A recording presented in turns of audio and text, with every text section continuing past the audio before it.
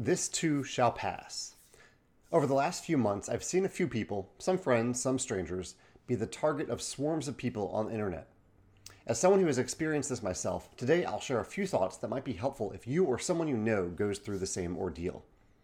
Before I jump in, I want to be abundantly clear in saying that I'm not passing judgment on people on the internet with opinions. I'm literally on the internet sharing my opinions right now. Groups of people can be a powerful force for positive change. Rather, the focus of this article is on you, the recipient or target of the opinions. When you're in that position, in the middle of the fray, it can be soul-crushing, especially if at least some of the things being said are untrue. Here are my survival tips for this situation. Number 1, find a filter. Your instinct may be to fix the situation by replying to every comment right away, but this is the time to step back, compose your thoughts, and run them by someone you trust before saying anything else.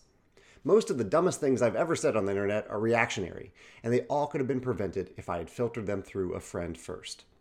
Also, you are not obligated to reply to any comment, question, or message, even if someone, quote, demands it.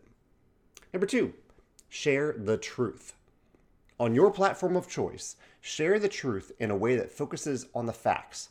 This is not a rebuttal, a defense, or an attack against the people who have shared their opinions. Just take responsibility for the truth in a completely transparent way. That is, your goal is to convey the facts, even if they hurt you. The goal isn't to look good. Number 3, establish a comments policy.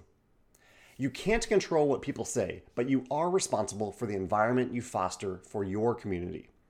Implement a comments policy that allows for constructive criticism, and if someone chooses to violate the policy, delete the comment. And if they ask why, you tell them that it violated the policy. Otherwise, though, in setting the policy, you need to respect and retain comments that meet your terms, even if they hurt. Number 4, learn from the criticism.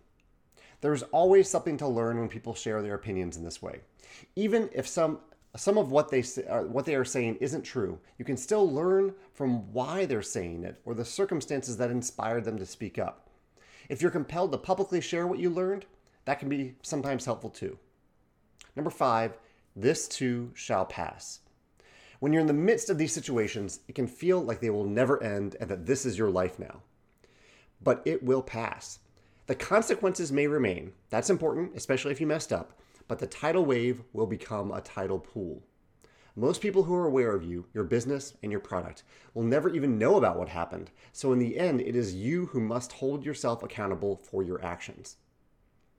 If you've gone through an ordeal like this, or you're going through one right now, I can relate to your experience, and I hope these tips are helpful for you. Is there anything that you'd like to add? Let me know in the comments below.